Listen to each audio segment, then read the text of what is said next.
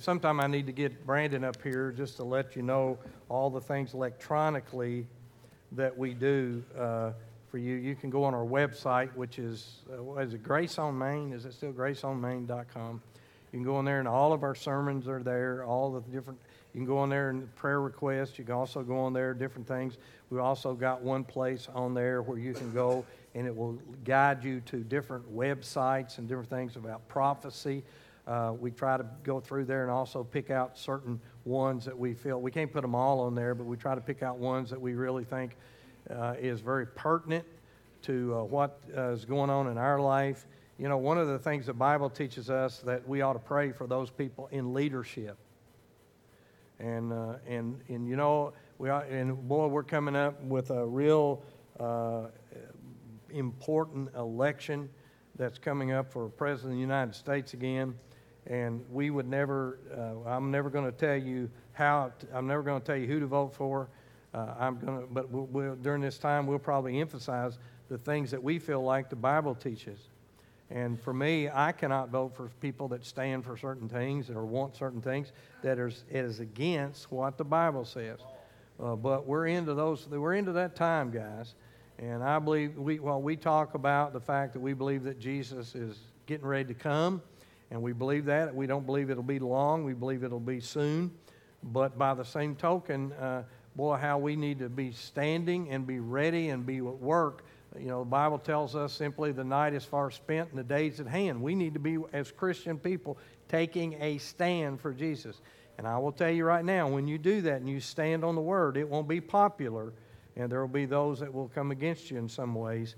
But that's okay. You know, Jesus said that when men shall revile you and persecute you for my name's sake, rejoice and be exceedingly glad, he says, for great is your reward in heaven. So we just need to, those things are pertinent, and so if you get on those websites, different things, we also got a discipleship program on there, and right now I think we're up to about 21 or 23. We tried to do all those, but we got a book that you can buy for like $4 or $5. If you wanted to do a discipleship program on your own, you can buy the book for like $4 or $5, I think it is. We got them in the office, and then you can go online. You can do the lesson. As soon as you finish that lesson, you can go online, and I will teach that lesson that you have on there to you. We're trying to get them done. There's about 30 of them. And so we're talking about, you know, that if you think about it, that's 15 hours. Really, it's more than that, video and things that we've tried to do. But we only like about 7 getting that done. When we finally get that done, when I get enough time to get it all done, then we'll start doing some other things, different topics and things to put on there that you really feel pertinent. And so we're trying to use that media as much as we possibly can. But I still believe the greatest media that we have is word of mouth. And there are people that will come to church not because you sent them an email or something else, but they will come to church because you took the time to get to know them and love on them a little bit and say, hey, we want you to come to be part of us.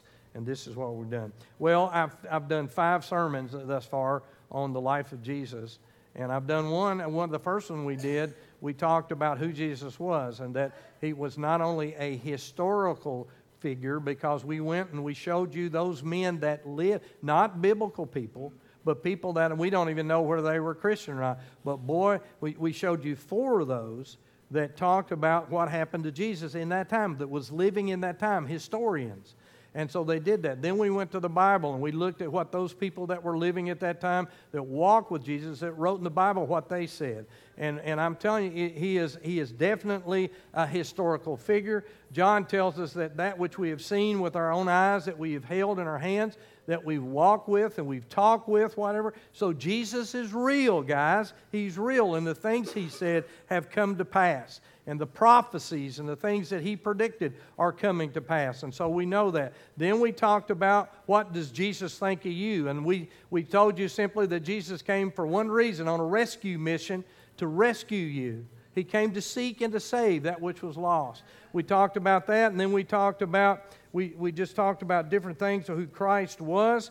We talked about that there's, you know, one of the big things in the world today says, there's many ways to heaven. And we disproved that. We showed you that while there are different ways that people talk about of eternal, supposedly what they think, what happens to you after they die, they do not lead to heaven. Jesus said, I go to prepare a place for you, a place that one of these days that I'm going to be able to go to, and I'm going to be able to see Him. I'm going to be able to see my mother and my dad and all my people, my grandparents that's gone on before me. I'm going to see we've had somewhere in the neighborhood, I forget how many people that have died that were part of this church. I'm going to be able to see them again. And that's the place I want to go to. I don't want to go to some place where nirvana or something else. I want to go someplace where I know that my Lord is going to be there and I can be with Him, and it's going to be just as I really believe it's going to be more realer, if that's a word. Realer, that's a new word. It's going to be more realer. It's going to be more realer than what we're seeing here today. Amen. And really, the Bible confirms that. It confirms the fact that what we see with our eyes is really not the real thing, but it's the Holy Spirit and things. So anyway, so we've done all that, and I was debating on to do this sermon or not, but I'm going to go ahead and do it. And so let me give you a title of this sermon this morning, and the title of this sermon is Jesus, the Lion or the Lamb. But I feel like in honor to Him, I've got to do this. And so go with me, if you will, over to the book of Revelation. Go to chapter 5, and we're going to read 1 through 5 starting off, and then we'll get into some other verses here. Listen what this says. And I saw in the right hand of Him who sat on the throne of the scroll written inside, and on the back sealed with 7 seals. Then I saw a strong angel proclaiming with a loud voice, Who is worthy to open the scroll and to loose its seals? And no one in heaven or on the earth or under the earth was able to open the scroll or to look at it. So I wept much, because no one was found worthy to open and read the scroll or to look at it. Verse 5, But one of the elders said to me, Do not weep. Behold, the Lion of the tribe of Judah, the root of David, has prevailed to open the scroll and loose its 7 seals. Let's pray. Father, I pray simply tonight that You would be with us. Lord, we need You. We need You to explain this to us. We need You to take the words of my mouth and the meditation of my heart, that it would be acceptable in Thy sight, for You're our strength and You're our redemption. You're our everything. Lord, I pray simply that You would just guide and direct everything that's said here today. And may whatever we do, Father, bring glory and honor to You. And I ask this in Jesus' name and for His sake. Amen. In 1 Kings chapter 19, Elijah is told to go and stand on a mountain and wait for the presence of the Lord to go and pass by. And Scripture says that Elijah does that, and a great and a powerful wind that tears this mountain apart and shatters the rocks. The question is, was that God's arrival? Is it tells us that it was not His arrival, but it was not for God. For God was not in the wind. And then it tells us that there came an earthquake hits, but again, God was not in the earthquake. And if the wind and the earthquake wasn't enough, suddenly it tells us that there was a fire. I don't believe this was some kind of campfire, but rather an explosion of fire. But again, God wasn't in the fire. And instead, after the fire, Elijah heard a whisper. And the whisper was God. The whisper was God. Now, we know from Scripture that God can move mountains, and He can make the earth tremble and bring fire, an all-consuming fire. But He's also in the whisper. You see, I think part of the problem that we got in this culture that we're living in today is that we have noise continually. And I think that we've gotten so used to noise that some of us can't even have a quiet time without having something playing in the background. There's some of us that some people that feel as if they're lonely if they don't have the boob tube on or the radio playing or something else. And so we've got all this noise in here. I love to take kids out into the open, especially into the woods, and give them a piece of paper and just sit there and I say, now here's the rules. You can't say a word. I don't want you to say a single solitary word. And I want you to write down every single solitary sound that you can think of. And when we get back, we're going to find out who heard what. And all of a sudden, we come back and we heard somebody says, well, I heard a squirrel. You heard a squirrel? Where'd you hear a squirrel? I heard nuts being cracked. I heard this. I heard the birds sing. I heard a bird chirp. I heard all this kind of stuff. And those kind of things I think we miss because we're so used to all this noise. And let me tell you something. You know the Bible says that that Satan is the god of the air. Well, what flows through the air? Do not radio waves flow through the air? Do not television waves flow through the air? Does not all these noise, all the music and everything else flow there? Now, obviously, there's some good things that come through there. But I'm telling you, if he's the God of this age, what's he going to try to do? He's going to try to just jam our head with all kinds of noise and things when what God needs us to do many times is be still, to be quiet for a while. And the Bible says, if we really want to know God, He says this, be still and know that I'm God. Be still for a while. So he wasn't, as Elijah stood there, he wasn't in this powerful wind. He wasn't in this powerful earthquake. He wasn't in that fire that he saw. Instead, he was in a whisper. He was in a whisper. And that's good because we need both. We need both of this. We need the mighty arm of God. But you know what? There's times we need a gentle hand. How wonderful it is exactly, that's because that's exactly who Jesus is. So the question that I want us to ponder this morning, as I read these scriptures here, and I can read farther, and we're going to see as we go a little bit farther, is Jesus a lion? The powerful lion, the strongest animal in the jungle. Is he a lion or is he a lamb? A defenseless lamb. One of the most defenseless animals there is a lamb. So which is he? Is he a lion or is he a lamb? And now to some, that would seem that he is contradictory. But we sing he is the lion and the lamb, but how can he be both lion and lamb as the same thing? So is he A, lion, B, a lamb, or the answer really is he is C. He's both. He's both. And we don't see that more powerful illustrated in Scriptures than in Revelation 5. Now, God the Father is telling this, and listen, He's seated on the throne, and listen what it says in verse 1 and verse 2. And I saw on the right hand of Him who sat on the throne, that's God the Father. He's sitting on His throne, and He has in His hand, He has a scroll that's written inside, and on the back it's sealed with 7 seals. It's sealed with 7 seals. And verse 2 says, then I saw a strong angel proclaiming with a loud voice, and listen what the angel says, because this affects you and it affects me. He says this, who is worthy to open this scroll and loose its seals? God has a scroll in His hand. God the Father sitting on the throne, He has this scroll and in His hand, and your name and my name is on that scroll. And in that scroll is an unfolding of the final chapter of what we're going to see what God's plan is and what He's fixing to do. And the plan to demolish and put away sin and the devil forever is in that scroll.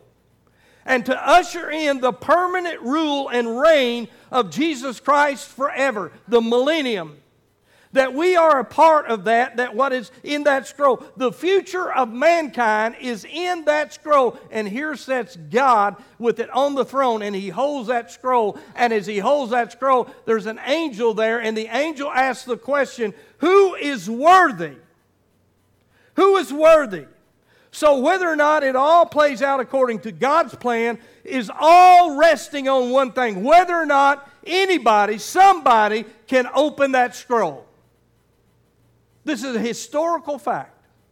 So there must be someone who can break the seals and let loose the purpose and the plan of God. Who can do that? And I want all of us to realize what a huge dilemma of heaven that this was. So in verse 2, the angel is proclaiming with a loud voice, who is worthy to break this seal? And then the Bible says in verse 3, and no one in heaven or in the earth or under the earth was able to open the scroll are to look at it. No one was able. Not a soul. Why is that? Because we've all sinned and fallen short of the glory of God. We've all done things that we wish we hadn't done. There's none good. There's none that is righteous. There's none that seeketh after God. That's what it says. So we're all in the same boat. And as I look through the Bible, I see men of God that, boy, we revere, men of God that we hold up. But think about it. It was Moses, and I almost could look at him and say, I understand how Moses got angry because the people made him so angry. You know, the first time God told him when they needed water, he said, just simply strike the rock. And Moses struck the rock. And once he struck the water, here come the water out. Well, after this time, they were complaining and griping to Moses, and they were saying, we have no water. And so what does God tell Moses to do? He tells him to speak to the rock. He tells him to speak to the rock. Instead, he's angry now, and the people have just pushed him to his final limit. So what's he do? Rather than speaking to the rock, what's he do? He strikes it again. You know what that's a sign of to us? It's a sign of that once the rock has been struck, we don't have to strike it anymore. Once Jesus has died for all of our sins, well, He's done, it's over with. When He bowed His head on Calvary and said it's finished, it is finished. But because he disobeyed God, Moses was not allowed, even though he pleaded with God to let him go into the promised land, God would not allow Moses to go in there, so he was fallible. He was fallible. When I read about other men in the Bible that messed up, that did things. Even Abraham, the Bible says that Abraham believed God and he was counted. But do you know Abraham lied twice? He lied because he went into two different places, and there was Sarah with him, and they asked, who is that? She said, well, tell him when we go in there, tell him you're my sister. I guarantee you that would have worked about one time when Cricket Cruz would have taken a lead skillet and hit me over the head if I told her something like that. Tell him you're, because he was afraid what they would do to him. They'd kill him to take her. He didn't do it once, he did it twice. And yet the Bible says he believed God, and it was accounted to him for righteousness. How many times do we see people lying? And we see Jacob, who later became Israel, how he put skins on and told his father that he was his brother Esau. We go on and on. We see other people that did things that we're all fallible. We've all sinned. We've all come short of the glory of God. I don't care. Before you look down your nose at anybody else and look at somebody and say, I'm better than so-and-so, no, we've all sinned. We're all in the same boat. And James tells us this, says, if any man try to keep the whole law, but he break it in one point, he's guilty of the whole law. So before you say, I'm just better than anybody else, you better back up a little bit. You better come to the place and understand that the Bible says in Romans 1, there's none good, there's none righteous, there's none that seeketh after God. We're all in the same boat. The question is, are you willing to admit it? That's the question. See, I think that's what Psalm 66:18 is talking about when it says, if we regard iniquity in our heart, the Lord won't hear us. God said, are you willing to see who you are? See, that was the problem. Remember the woman who came to Jesus? And she came to Jesus and she said, he wanted him to heal her daughter. And Jesus said, it's not right for me to take the food off the table and give it to the dogs. People said, boy, that was awful harsh of Jesus to say that. And she said, yes, Lord, but even the dogs get to eat the crumbs. And Jesus healed her daughter. You know, what was the problem there? She was trying to be somebody she was not. She tried to fake out like she was a Jew when she wasn't a Jew. And Jesus was trying to get her to come to the place that she would see who she really was. That's the first step. You know, I've said there's two battles in every Christian's life. Number one is seeing yourself the way God sees you before you get saved. That's the first one. That we come and we realize that we're unclean and we're undone. And once we're unclean and we see ourselves being unclean and undone, then God will take us right in if we surrender ourselves to Him. And you know where the second battle is? The second battle is after you come to Jesus, the second battle is now seeing yourself the way God sees you after you're saved. You know what that means? Because the Bible says in 2 Corinthians 5:21, you quote this all the time, it says, for he who knew no sin became sin for us. Listen to this, that we might become the righteousness of God in Christ Jesus. God now looks at you purer than a baby. Why? Because of the blood of Jesus. Because anything you've done? No, not anything you've done. So the angel comes and he looks and he sees that is there anybody worthy who could open up this scroll that God has in his hand? And no one was worthy. And he goes on and it tells us in verse 3, he says, and no one in heaven and earth or under heaven was able to open the scroll or look at it. And listen what the result of this was. And this ought to be the very thing in our heart that God looks at us to see whether or not we really believe what we believe. And John, in seeing this in Revelation, listen what he says. He said, I wept much. I came to the place that I cried my eyes out because I knew what was going to happen.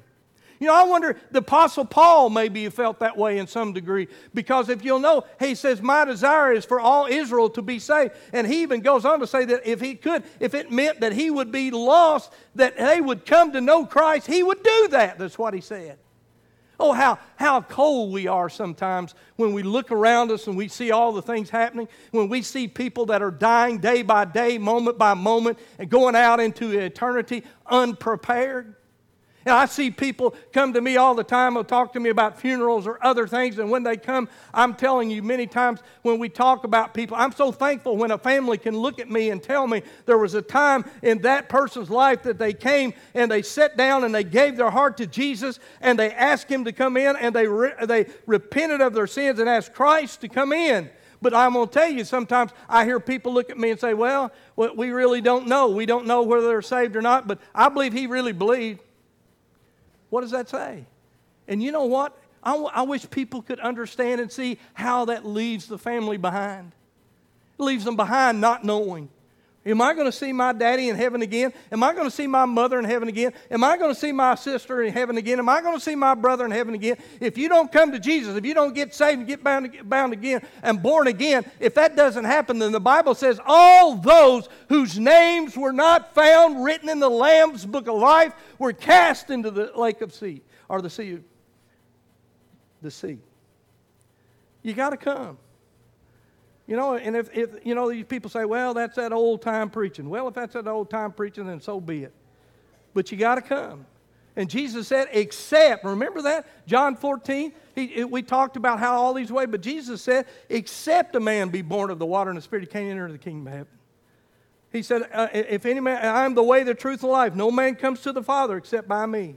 Except by me.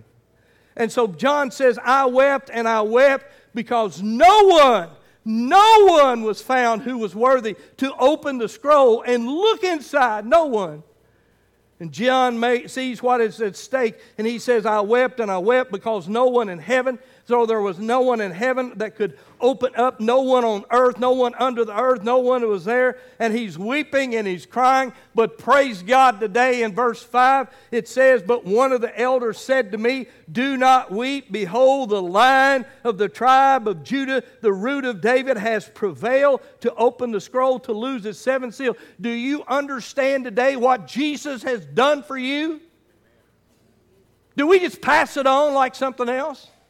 When there are people in other places that for the first time they get to hear the gospel, we sit under the gospel so much that we just say, we come in and we just simply say, okay, preacher, bless me if you can.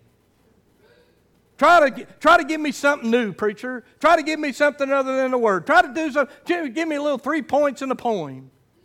And people just sit so satisfied many times without coming to the place of realization of what Christ has done for us. And so John is weeping, and one of the elders comes and says, don't weep. He says, look, see the Lion of the tribe of Judah, there he is. Our entire eternal destiny, your family's destiny, is bound up in the worthiness of someone who can take the scroll from the hand of the Almighty God, break the seals and open it and usher the death to death, and the life and forevermore eternal life. And there's no one who can do it. There's only one person who can do it, and his name is Jesus, and he is the Lion of the tribe of Judah, the Root of David, and he has triumphed, and he has prevailed. And what does that mean?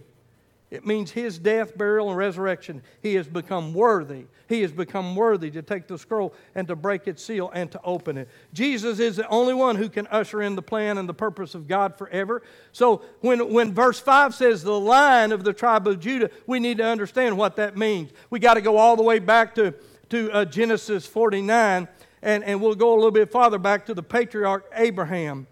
And Abraham, the God, it says Abraham, the God of Abraham. Then comes Isaac, and it says the God of Isaac.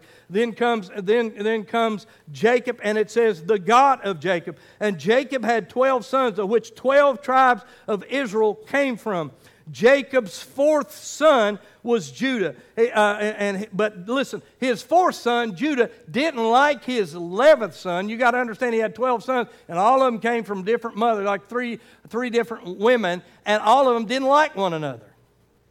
They didn't like one another. And so when they didn't like one another, one day Jacob decided that he was going to send Joseph. Now, Joseph had a coat of many colors, didn't he? What did that coat of many colors say? It said he got to work in the house. You know, you cannot take your children and prefer one over the other. My children are as different as night and day. But I'm proud of all of them. And I'm proud how that they made a life for themselves. And I'm proud of who they are and the men and the women that they are. But you cannot take one child over the other. If you do, and so Jacob had done that, and he let all the rest of them know that Joseph was his preferred child. And then there was Benjamin, who was the 12th one. And so one day he looks over to Joseph and says, go down there and check on his brother. I think what he was trying to do was trying to get them all back together. Maybe they were going to have that moment where they all sat around the campfire and sing Kumbaya and everything's going to be all right. So Joseph goes down there, and they see him coming. Well, how did they know he was coming? Because he was wearing that stinking coat. That's what he was wearing. You know? He's wearing that coat, and so they come, and they said, here comes the dreamer. Now, you got to understand who Joseph was, because Joseph's about 18 years old, and I want you to go back and remember how you were when you were 18 years old, and all the things you did, and all the things you said. And so as a result of that, Joseph, he told him a dream. He said, listen, let me tell you fellas something. Says, I had this dream, and all you guys bowed down to me when they... And they all looked at him. We all bowed down. Now, he's already in trouble with them before, but all of you all bowed down to me. And his daddy even asked him, well, I'm going to bow down to you. How arrogant Joseph was at this time. He said, yeah, you're going to bow down to me too, Pop. You're going to bow down. All y'all are going to bow down. So here he comes with that stinking coat, and they looked at him and said, here comes that dreamer. He says, I know what let's do. Let's kill him. And they wanted to kill him. Until one of them stepped in and said, no, we don't care. And they throwed him in a hole and kept him down there. And then they decided what they're going to do. They were going to stick him in a hole. And here comes some gypsies by, and they were going to sell him to him. And they sold him off, and God took him. And from that, Joseph goes all the way down to Egypt, and he gets hired. He gets sold into a home of Potiphar, and so Potiphar's in there. Now, here's the thing. So Potiphar, and of course his wife wants to play footsie with Joseph, because Joseph evidently is a pretty nice looking kid or whatever. And so what's he do? He runs from her. And she grabs a hold of his cloak and pulls away. I believe if I was Joseph, I don't know. I believe I would look into nudity. I don't know, whatever, because every time he's wearing a coat or something, he gets in trouble or something like that. So anyway, so he grabs it, and then he gets accused. He's got to go to prison. While he's in prison, there's guys have some dreams. The baker and the butler have a dream, and he interprets the dreams. One of his head's going to get cut off. The other one's going to be put back in his position. And God looks at Joseph, and he thinks, okay, I've just about got him ready. But the one that he said he put back to the butler, he told him, he said, now listen, says, when you get put back into your place, remember me. And God said, he's not ready. See, Pharaoh has a dream. Pharaoh has a dream 2 years after that. Listen, God could have had him had that dream 2 days or 2 minutes after that. But Joseph said, remember me. What's he doing? He's moving to trust in man rather than trust in God. And he's not ready. So what's God do? After that, Pharaoh has the dream and about the famine and things, and Joseph comes and he says to him, he says simply, nobody can interpret the dream. And so this guy, all of a sudden the butler remembers that this guy back in prison interpreted. He gets him, wham, bam. He's second in command in Pharaoh. to Pharaoh. God took him through all that to elevate him to the place that he should be. But let me tell you something. The Bible says to Abraham, God already told Abraham, your people are going to sojourn in Egypt for 300 years. Not only are your people going to sojourn in Egypt for 300 years, but the Bible says in the book of Psalms that God sent a man ahead. How did he get him there? He got Joseph there by the sin of his brothers that put him in that hole. Now, does that mean they weren't responsible? No, they were still responsible. But by the same token, I'm saying to you, even though things happen in your life that you don't like and you don't want, listen, God will take those things many times and use them for what they intended for evil. Joseph said God intended for good. And that's what he's going to say. He's going to say that over, because once Jacob dies, they said, boy, we're in trouble now because Joseph's got all this power, and here we are, and we all tried to kill him, and he knows us, and he knows that. And listen to what Joseph had him right there we want. He's got all this power. What does Joseph say? He said, no, what you intended for evil, God intended for good. But over in verse 49, here's what happens. In 49, verses 8 through 12, because Jacob is getting ready to die. And as Jacob gets ready to die, he calls all his sons in one by one, and he prays a blessing over them. And when he comes to his fourth son, Judah, here's what he prays over him. He said, Judah, you are he whom your brothers shall praise. Your hand shall be on the neck of your enemies. Your father's children shall bow down before you. Judah is a lion, whelp, or cub. From the prey from my son you have gone up. He bows down, he lies down as a lion, and as a lion you shall rouse him. And listen to this, verse 10. And the scepter shall not depart from Judah, nor a lawgiver from between his feet until Shiloh comes. And Shiloh basically is a reference to the Messiah's reign. Shiloh comes, and to him shall be the obedience of the people, binding his donkey on the vine, and his donkey colt to the choice vine, and washed his garments in wine, and his clothes in the blood of grapes, and his eyes were darker than wine, and his teeth whiter than milk. So here's what he comes to Judah, his son, and right before him, but also someone to come who closer to greater than his son. He's saying, Judah, this is for you, but there's one in your lineage that's coming that's going to be greater than you is what's going to happen, and he's going to be a lion. People came from captivity or came from Egypt, were divided now at this time into 12 tribes. And one of those tribes was the tribe of Judah. And when they finally entered the promised land, and the land was divided up, Judah was given a significant portion of land, including Jerusalem. When they moved into that allotted land, the first tribe to take the land was Judah. Judah was known by the emblem of the lion and the tribe of triumph and the royal power. So when you come to Matthew and look at the two books in the New Testament that has the genealogy of Jesus, Matthew because he is the coming king, and Luke because the one phrase in Luke is he is the Son of Man. And so as a result of that, to look at the genealogy, it is traced all the way back to the tribe of Judah. And God is saying in the context from Judah, who is a young lion, is going to come, the lion who is Jesus. And Jesus will triumph over sin and death and hell and the grave, and he will roar out of the tomb by the voice of Almighty God. And he will hold, notice this, he will hold the scepter. Remember what that verse said, verse 20, I think, scepter. All the authority and power of all the nations will come and worship him. The person who holds the scepter had all the authority. And he will be King of kings, and he will be Lord of lords, for he was the Lion of the tribe of Judah, and his name is Jesus. His name is Jesus. Now, back to Revelation chapter 5, and if you look at verse 6 now, it says, And I looked, and behold, in the midst of the throne of the four living creatures, and in the midst of the elders, stood a lamb, as though it had been slain, having 7 horns, 7 eyes, which are 7 spirits of God, sent out unto all the earth. He's saying, so he turned to look, and this Lion of Judah is now a lamb that had 7 horns, 7 eyes, which were 7 spirits of God, sent out into all the earth. In God's economy, a horn always means power and might. And now how many horns does this lamb have? He has 7. And what the Scripture says that is the perfect number is 7. It's perfection.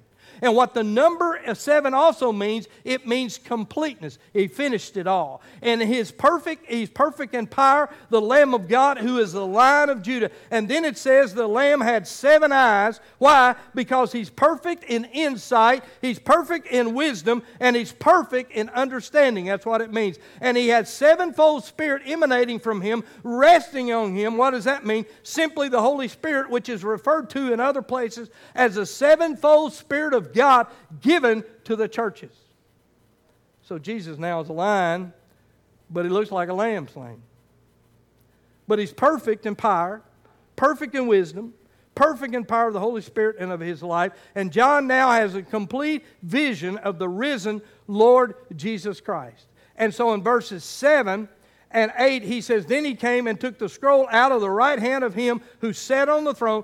The Lamb comes and takes the scroll out of the Father's hand. And now when He had taken the scroll, the 4 living creatures and the 24 elders fell down before the Lamb, each having a harp and a golden bowls full of incense, which are the prayers of the saints. Now watch this. Notice He came. Not a thing came. You know, we've been studying the book of Hebrews, how Jesus lives to make intercession for you. Do you understand that Jesus is praying for you right now? Let me say that again. Do you understand that Jesus is praying for you right now? Do you understand He never ceases to pray for you? When you go home tonight and you get in your bed, Jesus is praying for you. When you get in your car and drive down the road, Jesus is praying for you. He never ceases to intercede for you. You know, Wednesday night, we got a small group of people come. I wish this whole place would be here on Wednesday night, because what power there is when Christian people begin to intercede for other people. We begin to pray. And when I realize that Jesus intercedes for me over and over again, 24/7, all the time, day after day, month after month, whenever it is, and I look at my life, I think, what a poor example I am. Because I don't pray for my kids that way. I wish I did. I don't pray for my wife that way. I don't pray for you as a pastor. I don't pray for you like I should. I pray for you, but not like Jesus does. That He intercedes for us in such a way that He's praying for us all the time. And so as Jesus now is the lion who looks like a lamb, and it's a person, not a thing. And I read over in 1 John chapter 3, verse 1 and 2, it says, "Little children," He calls you little children, "sin not." He says, "But if you do sin, you have an advocate in the Father, in Christ Jesus." He is our advocate. He intercedes, and in the Bible, it leads to these 2 words, for us, for us. Oh, He's at the right hand of God, and He's there for one reason, for you and for me. But He came. He came. Let me connect the dots for you. In the most ancient of texts, all the way back to Moses, the people of God were in bondage in Egypt. They cried out to God, and God heard their prayer, and He sent Moses to deliver them from Pharaoh. But Pharaoh didn't want to let all those millions of people to go, and there were millions of people. I think I got problems sometimes. I'll tell you what, I wouldn't want to have been in Moses' place. So the Lord sent 10 plagues on Egypt. But Pharaoh still wasn't moved until the last plague, the plague of death of the firstborn. And so God said to them, He said, the angel of death will come down tonight, just like there's coming a time that the rapture is going to take place, the second coming will take place. And there'll be those times of those people who are so blunt and so irreverent with God, and who spit in God's face and everything else. They're going to be crying for the rocks and the hills and the mountains to fall on them. Is exactly what's going to take place.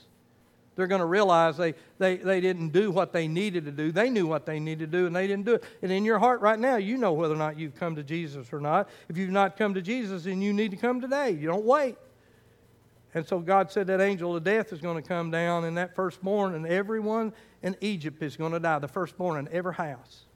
Even the firstborn of cattle and livestock.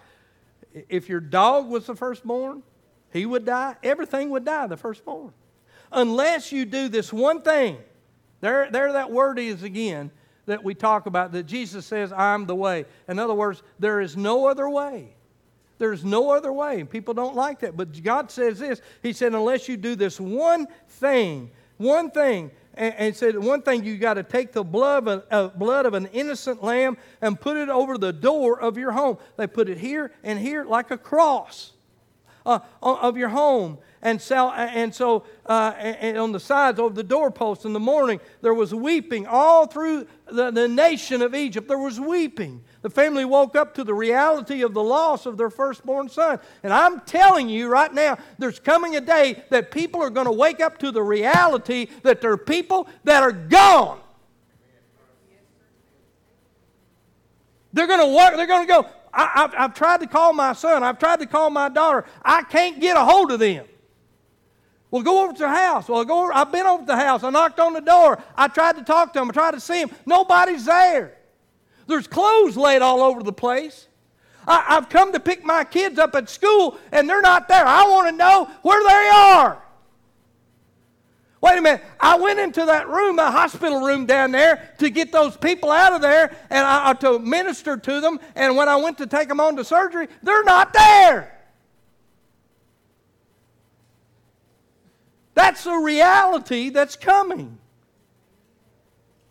And so those people in Egypt that morning woke up to the reality that the firstborn in their home had died. But a family woke up in the reality of that. But every home with the blood over the door, the faithfulness of God rested on that home, and salvation had come to that home. So no son had died that night in that home. And salvation had come to that home. It was God's faithful promise to bring deliverance. And it was the trust of God's people and the hope of God. See, you know, there are three things that are needed for you to be saved. You need knowledge, because the Bible says that faith cometh by hearing, and hearing by the Word of God. There's your knowledge. You need conviction, so the Holy Spirit needs to convict you to come. So the Bible says if God doesn't call, we can't come. So this is why you just can't get saved anytime you want to. It's when the Holy Spirit's dealing with you and saying, come on home, child, come on home, child. There are going to be a lot of people when the rapture takes place going to fall on their knees and cry out and try to get saved, and it's not going to work. But He's asking you to come right now.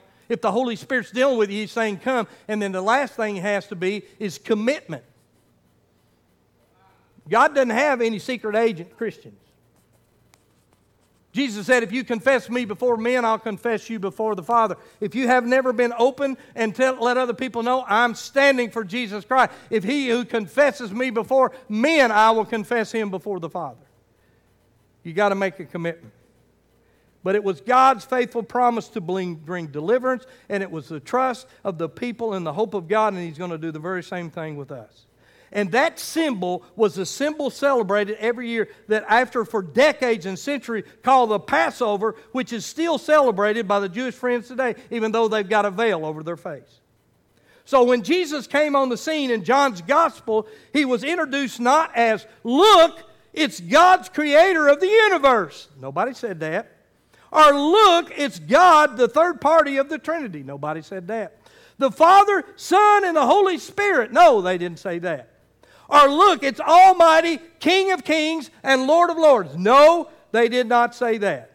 No, when John saw Jesus coming, John's already out there baptizing. And the reason John was out there baptizing, he's preparing the way for Jesus to come.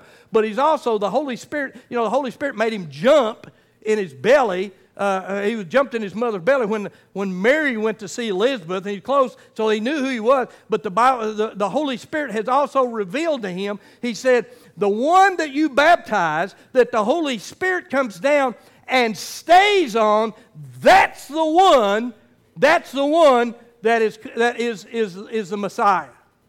And so John's out there dunking people like crazy. And he's dunking one. No, you're not him. You move on.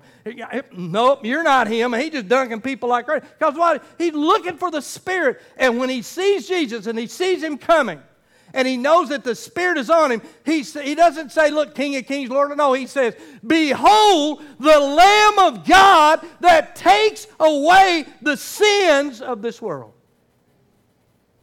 And the Bible says that when Jesus was baptized, the heavens opened up and they saw the Holy Spirit descending down. They heard the voice of God. Peter says this. He says, what a great thing that was. He said, we saw this, and Jesus descending down like a dove, and heard a voice from heaven saying, this is my beloved Son, in whom I am well pleased. So when he saw him coming, he's baptizing, and he says, behold the Lamb of God that takes away the sins of this world. So when Jesus comes into public ministry for the last 3 years of his life, the announcement of that was, he is the final Lamb of God. Do you get it? They've been offering lambs all this time. It's unbelievable how much blood they shed. You remember when David wanted to move the ark? I know I'm over time. When David wanted to move the ark, and when he wanted to move the ark, he loaded it up on an ox cart, and guess what happened? One of the guys started, an oxen stumbled, so he reached up there, steadied the ark, and God killed him. David got angry. He left the ark at the guy's house, and the guy was getting blessed like crazy. And so, because Saul didn't want to move it, he'd let it sit down there for 20-something years. So David wants to move it to Jerusalem. Finally, he picks up the word, and he reads where it's only the Levites that can carry the ark, and they got these rods that go through it. And so they're doing it. But guess what? I've read where theologians say that every 6 foot, David offered a bull. He slaughtered a bull. Can you imagine all the way to Jerusalem how bloody that was? And for all these centuries, they had been offering lamb after lamb after lamb that was there to take away, that was just only something that looked to the time when Jesus was coming. But Jesus, guess what He is? He is the final Lamb. And when He bowed His head on Calvary and He said, it is finished, that's exactly what He was saying. I am that final Lamb. I am that final sacrifice. And so, on that final night, He broke bread that night when He was with the disciples, and He lifts up that cup, and He says, this is a new agreement with God. The old system of day after day and year after year and time after time and lamb after lamb and sacrifice is ending right here. It's ending. And the final sacrifice is this: my life for your life. Oh, listen to this. My life for your life. My life for your life will be made. And so the Lamb of God was the most precious idea in the mindset of the Jewish person in this moment. And so when He came to Revelation, we don't leave all that in the past. We don't go, we don't go, no, we don't go, you died, and that was way back when. It doesn't mean anything to us now. You gave your life on the cross, but that's over now, and you're risen now, you're reigning now. No, He was announced as He is worthy because He triumphed as the Lion of the tribe of Judah. But everything else described about Him in Revelation 5 was predicated on the same saving work that He did by giving His life as a substitute for yours and mine, the Lamb of God. In Revelation 8, verse 9, 5 there it says, and when He had taken the scroll, and the 4 living creatures and the 24 elders fell down, and before the Lamb having a harp, golden bowls full of incense, which were the prayers of the saints. And verse 9, and they sang a new song, saying, you are worthy to take the scroll, to open the seals, for you are slain and have redeemed us to God by your blood out of every tribe and tongue and the people and nation. Verse 9 simply says, how many know this morning that you're purchased back for God by the blood of Jesus Christ? So with His blood, He purchased men and women for God. Verse 9, heaven is a multicultural, diverse, out of every tribe and tongue and people and nations. They sang a new song. That's why the song is the greatest song ever to be sung. It's a celebration of the worthy one that on every corner of the planet Earth. And then I read this in verse 10, and He made us king, and He made us kings and priests to our God, and we shall reign on earth. And the verse 11, then I looked and I heard the voice of many angels around the throne. He's a living creature and elders, and the number of them was 10,000 times 10,000, of thousands, saying with a loud voice, "Worthy is the Lamb who was slain to receive the power and riches and wisdom and the strength and honor and glory and blessings." Loud voices. They were full, loud voices. They were adoring the Lion of the tribe of Judah. And I want this morning, here's what I want to say. Worthy. I want you to read this with me. Put that up there, verse 12. I want you to read this, but I want you to notice something here. They read that with a loud voice. Read this with me. Saying with a loud voice, "Worthy is the Lamb who was slain to receive power and riches and strength and honor and glory and blessings." Amen? Amen. Now, you weren't loud enough. Let's do it again. And with worthy is the Lamb who was slain to receive the power and riches and wisdom and strength and honor and the glory of God. Amen and amen. It's not about music or about the song. Worship is always about Jesus. Worship is always the byproduct of seeing the finished work of Jesus Christ, the Lord of all Jesus, the Lamb of God, Jesus, the Lion of the tribe of Judah. And verse 13, 14 says, what does that mean to you? Is Jesus the Lion of the tribe of Judah? First, the Lamb, it means you, the system is over and the Savior has arrived. In other words, there's no more working it out with God. It's been worked out finally. And you're going to get what you want to go with God by working your way through religious systems? No. Are you going to get there by embracing the finished work of a Savior who is the Lamb of God? Yes. Second thing, you can't take the weight off your shoulder. You can now take the weight off your shoulders of ever trying to be perfect before God. So the one who was good enough for God covered you with His blood to make you and me who couldn't be good enough for God in the one who was good enough for us. And you know what? That's the gospel. That's the gospel. Revelation 13:8 says this, all who dwell on the earth will worship Him whose names have not been written in the book of life of the Lamb slain from the foundation of the earth, whose names have not been written. And all will worship Him. There's coming a time that everyone will fall down and worship Him. Before you were born, Christ died for your sins. Let me finish this up here. Before you were died, Christ died for your sins. Before you ever knew your own capacity to disappoint yourself and God and others, Christ died for your sins. God knew your capacity to disappoint yourself, your capacity to disappoint Himself and disappoint others. Christ died for you. You can't say and nobody is looking out for me. You can't say that. Nope, that's off the table. Before you ever knew how far you could sink, the Lamb shed a lion's blood, a kid's ransom for you. Jesus Christ is the Lamb of God. He is the Lamb of God. I cap it off with that, and because this is what He's done. And one of these days I want you to think about this. What a day that will be when we stand in His presence. I had a little taste of, I think just a small smattering of a taste of it.